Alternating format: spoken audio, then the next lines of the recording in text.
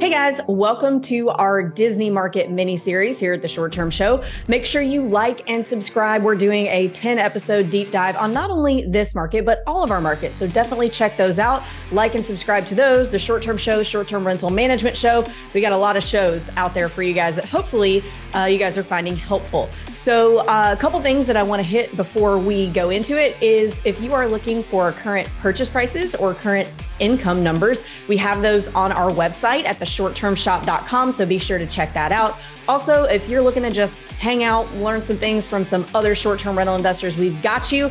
You can join our Facebook group with us and 60,000 of our closest investor friends, where we just hang out and talk about short-term rental investing all day. Same title as my book, Short-Term Rental, Long-Term Wealth.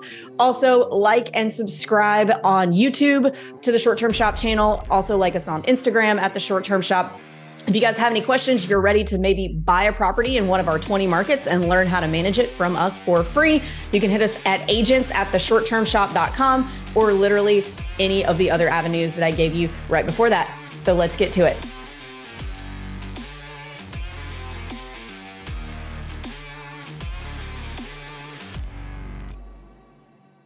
Here we go. All right. Episode 6, Orlando of the Short Term Show. And we are talking about financing today. And we do have a licensed MLO on the call, Mr. Johnny. And we will talk about all different types of lending. And of course, from the noob's perspective. And of course, really the most popular loan product out there is going to be, kind of your conventional loan, Fannie Freddie. So Johnny, can you walk me through what is Fannie Freddie? What is a conventional loan, and what type of buyer would be looking to use that? Yeah, so Fannie Freddies are they're investors, right? They buy loans from banks, from brokers, from all over the place, right? Mostly lenders, and they come in and they insure the loans, right? So as long as you follow their guidelines and their requirements, then you'll be able to go ahead and qualify for it's basically your conventional loans, right? All your conventional loans. And so of course they have income qualification to credit qualification, all of those different things. And you can come in with a couple of different types of products that people like to use for a vacation home. Of course, there's a 10% down product. People like to use that product to be able to get, into their first short-term rental. And then there's 15% down investment products. Of course, Fannie Mae and Freddie Mac, they guarantee up to a loan amount of currently as of today, right? They're moving towards the $750,000 max loan amount. Anything beyond that would be considered jumbo and not under the Fannie Freddie guidelines. So that's kind of how that works. Debt to income ratio, you can kind of expect, a 50% debt to income ratio. Of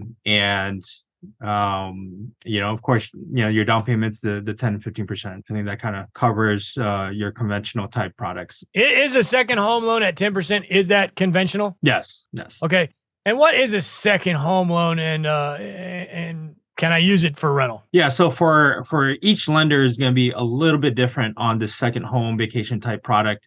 For us at the mortgage shop, we allow you to use it as a rental, but when you're qualifying, you actually have to qualify in your own income, right? So you won't be able to use any of the rental income to qualify for the second home.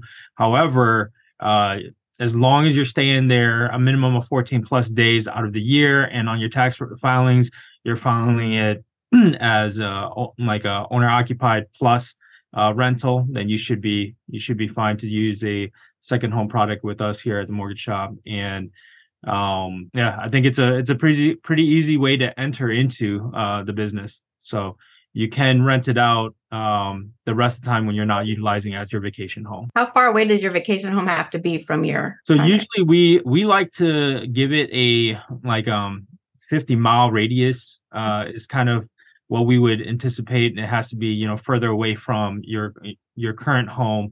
Anything that's too close to your home would be considered investment property because you live, really close by.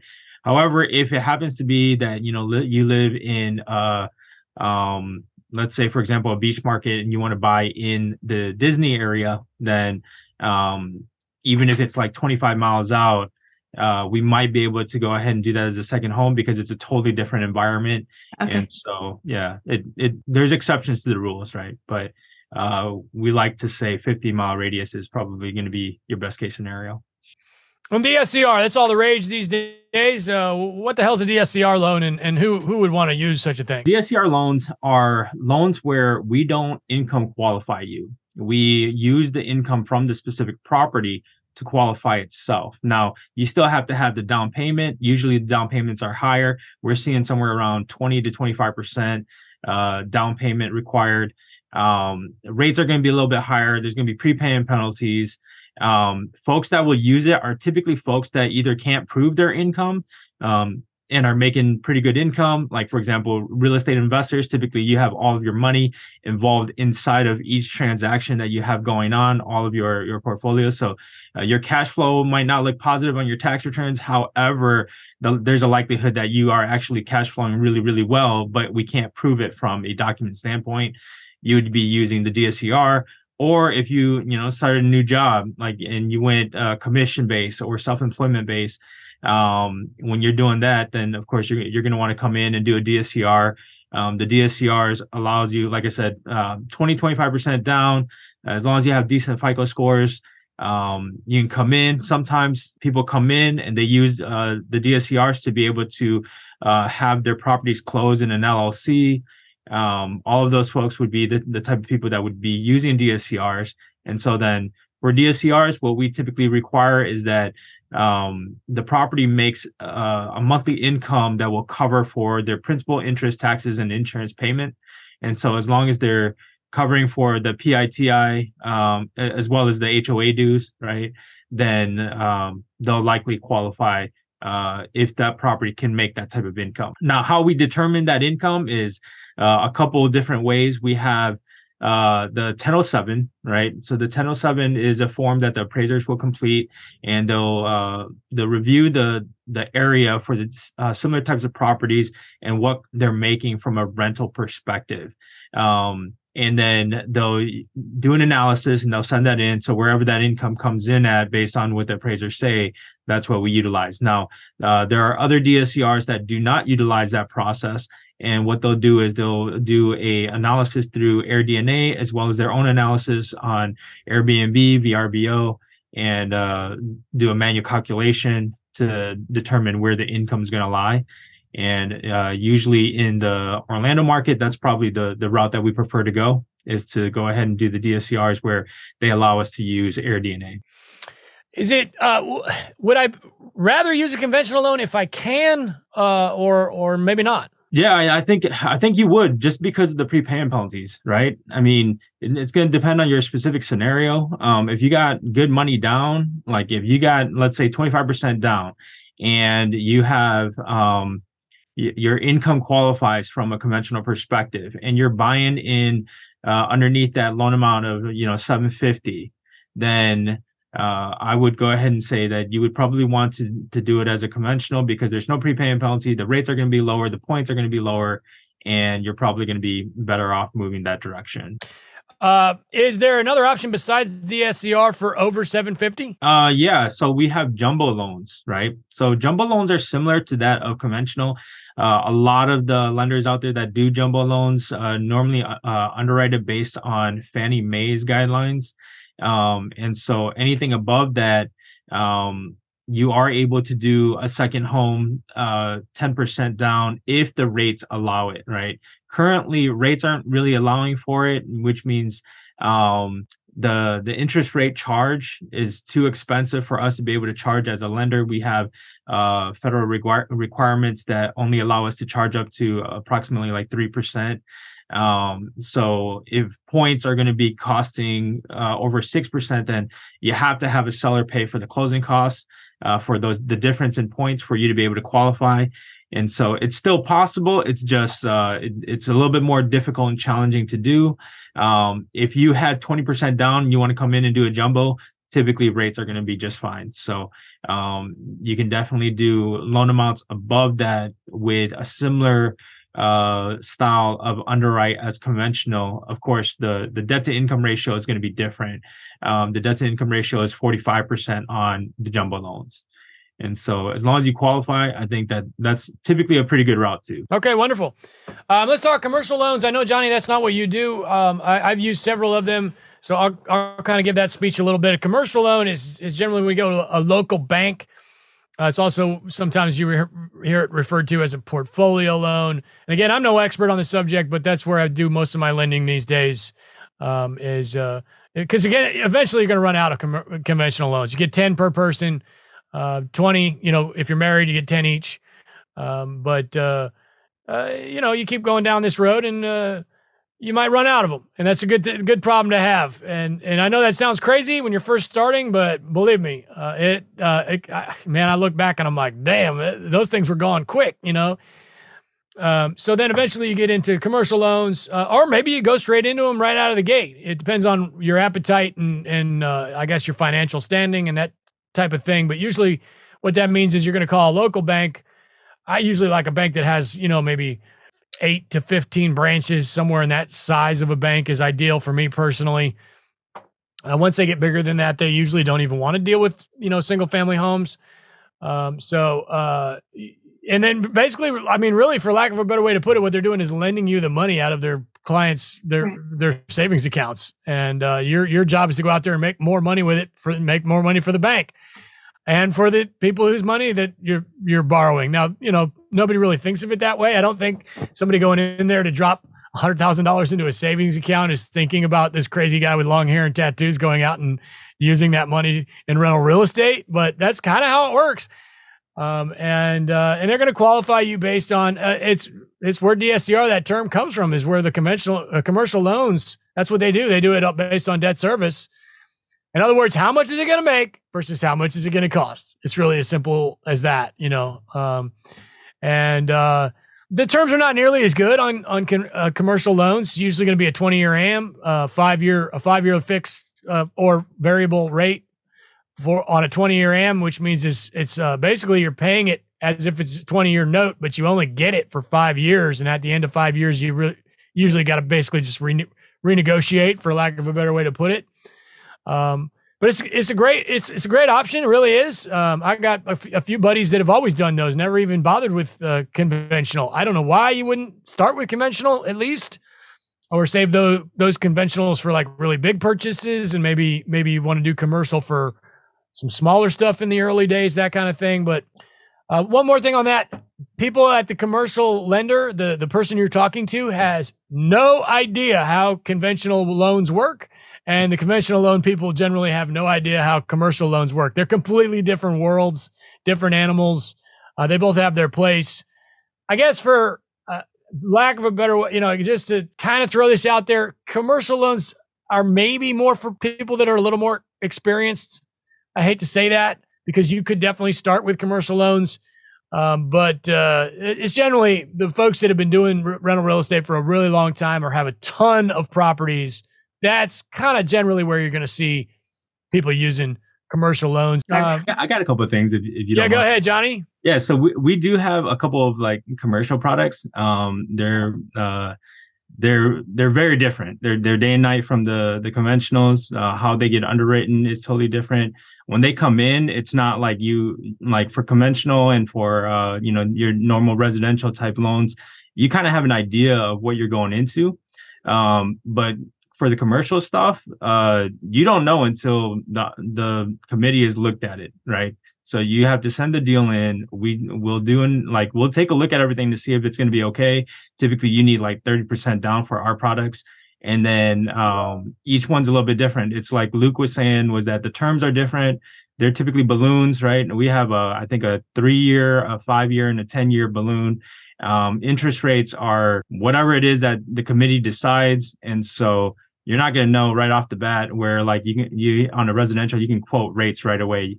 On commercial, sometimes you can't. We can give you a general idea of where they're going to be at. Like I just checked the other day with one of my clients, and it was like around 8%. And the thought is that if you can get into it, it's great. What's cool about commercials is that you can blanket properties, right? So if you got multiple different properties, they allow you to do it on do one loan on multiple different properties, so you're not paying closing costs on a bunch of different ones. But there is, I think, it's a cool product, but it's very different from that of the regular residential loans. When we have a client or we recommend you to a client and they call you, do you go over all of these options with them? Or if they're like, hey, I just want a 10% down loan, or do you like what is the process if I'm a new buyer calling you? Will you go over all of this in detail with me? Like, we typically don't go over every single thing. It's gonna depend on what you're looking for, right? If you come in and you're saying, I just want to buy a single family home, and like this is gonna be my first one, we're gonna try to do conventional first, right? Right off the bat, just because it's going to be easier. It's not as complicated. There's no balloon on it. There's no prepayment penalty. It's an easy process. Most people are used to it because they already currently own a home. And so the process is a little bit easier for them.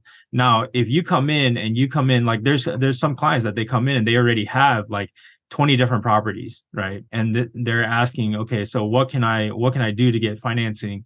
We'll have to take a look at all the different options and say, okay, so here's the best options, and we'll give them the best 3 options, and then they can take a look at which direction they want to go. I also want to add the commercial loans that I was talking about. A lot of times, probably might not work for short term. It depends on the bank. A lot of times, they're not going to really even understand what you're talking to them about, because they are typically pretty old fashioned, these local banks, and they might be Airbnb. What is that? They are very conservative for the most part. So keep that in mind if that was something you would be looking to do.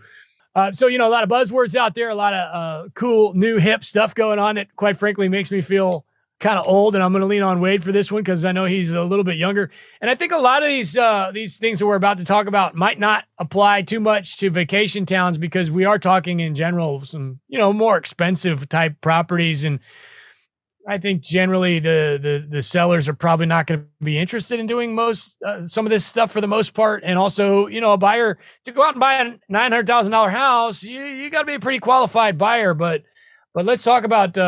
Let's start with sub 2, which is super hot. I personally don't really know all that much about it. Wade, I know you're in a couple of deals right now. Can you kind of give us a rundown on how that works? Yeah. So sub 2, if no one's familiar with this, is essentially a taking over payments option.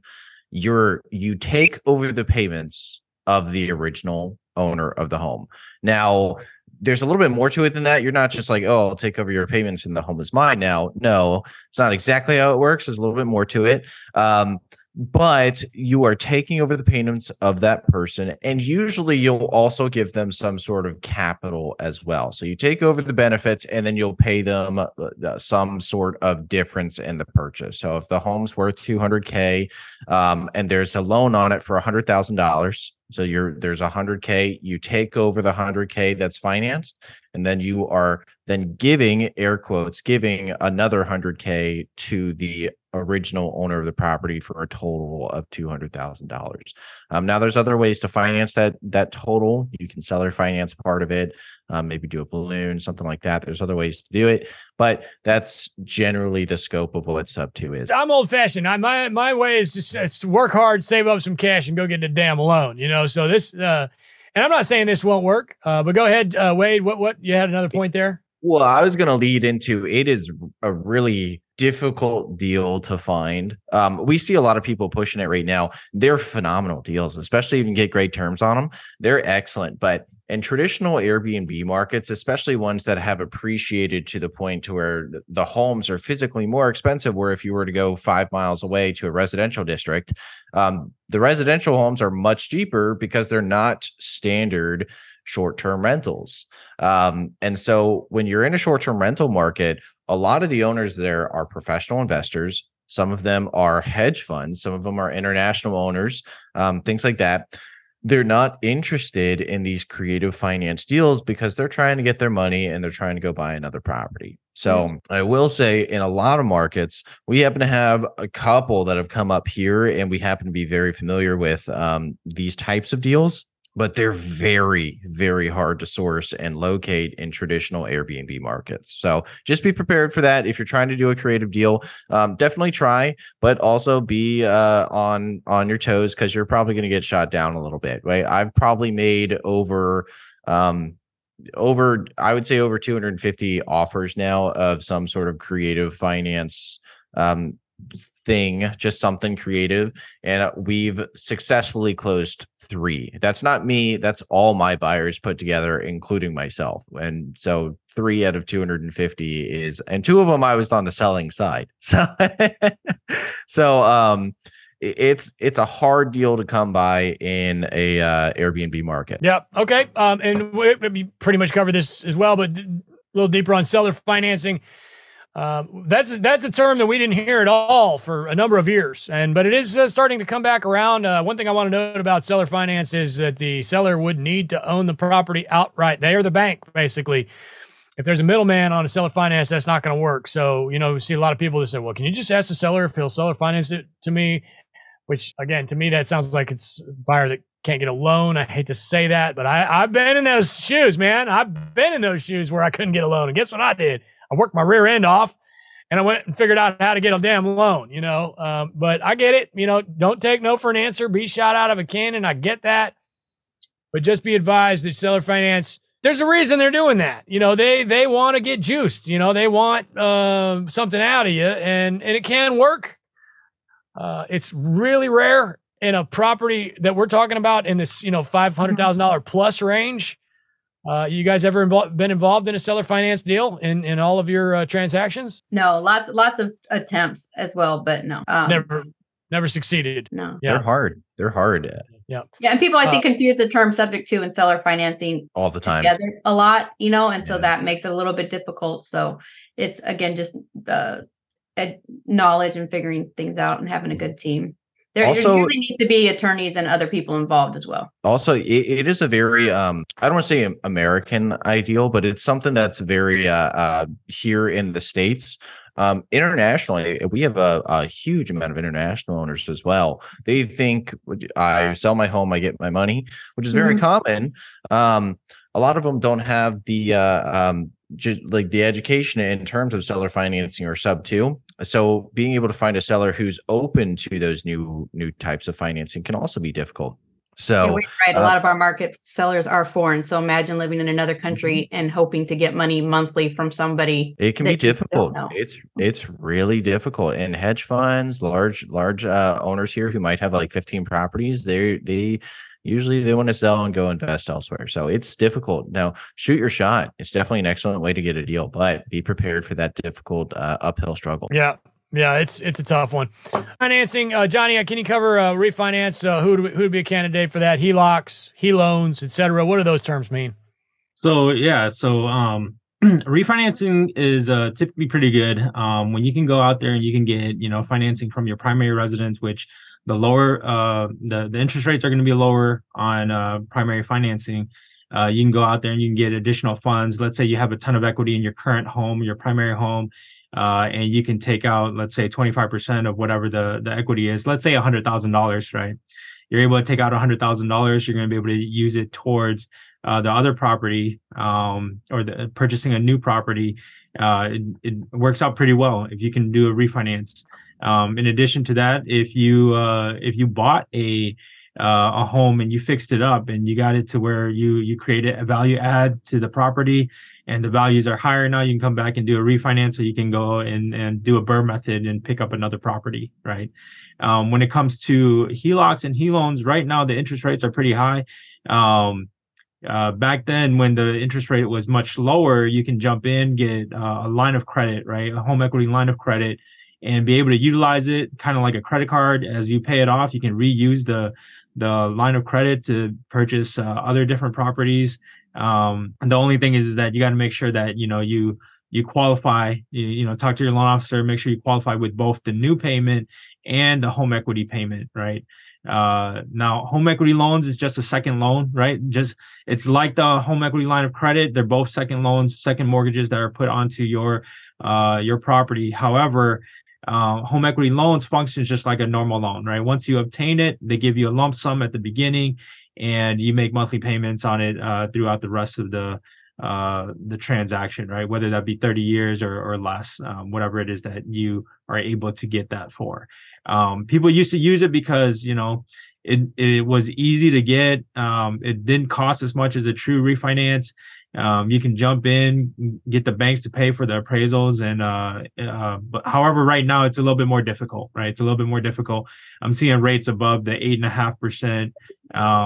Sometimes you can find a deal where you can find a credit union that might be able to give you a standard rate for 1 or 2 years or something like that. And if they can do that, then of course the rate's going to be a little bit cheaper than the standard rate, but eventually it's going to go up. Now, my thoughts is that we are inching towards the top of the interest rates, and so we're hoping to see interest rates come down next year.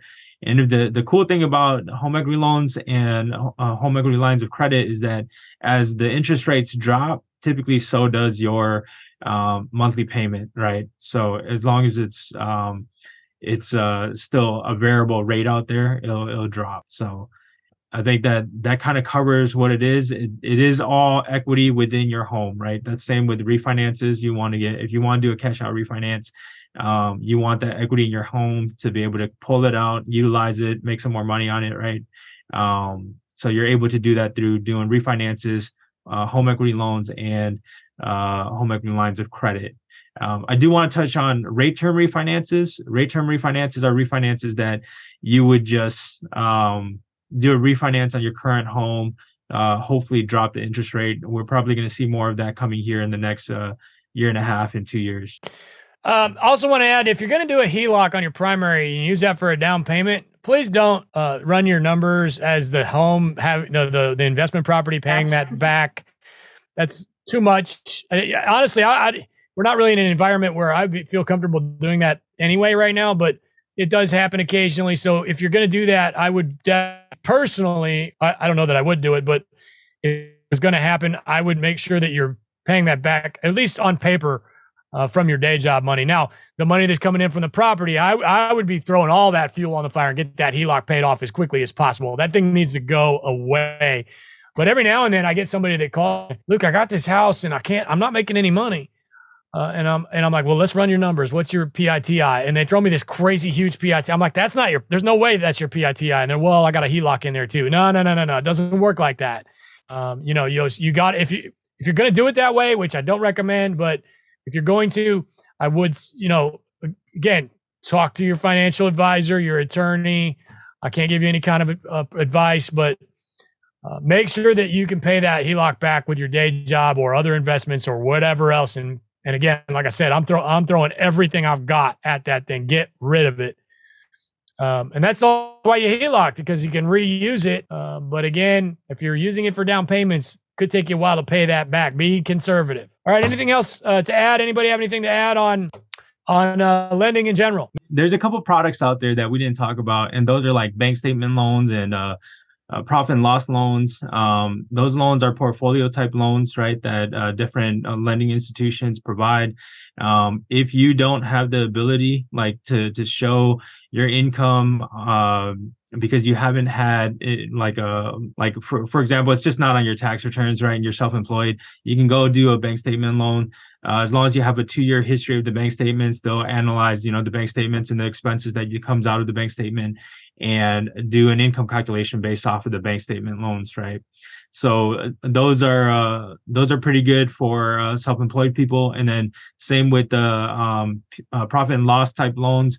If you have just started your self-employment business and you've got a year in, but you don't have that 2-year history that conventional financing requires, then you can come in and you can do a P&L loan as long as your CPA can produce a profit and loss for 12 months.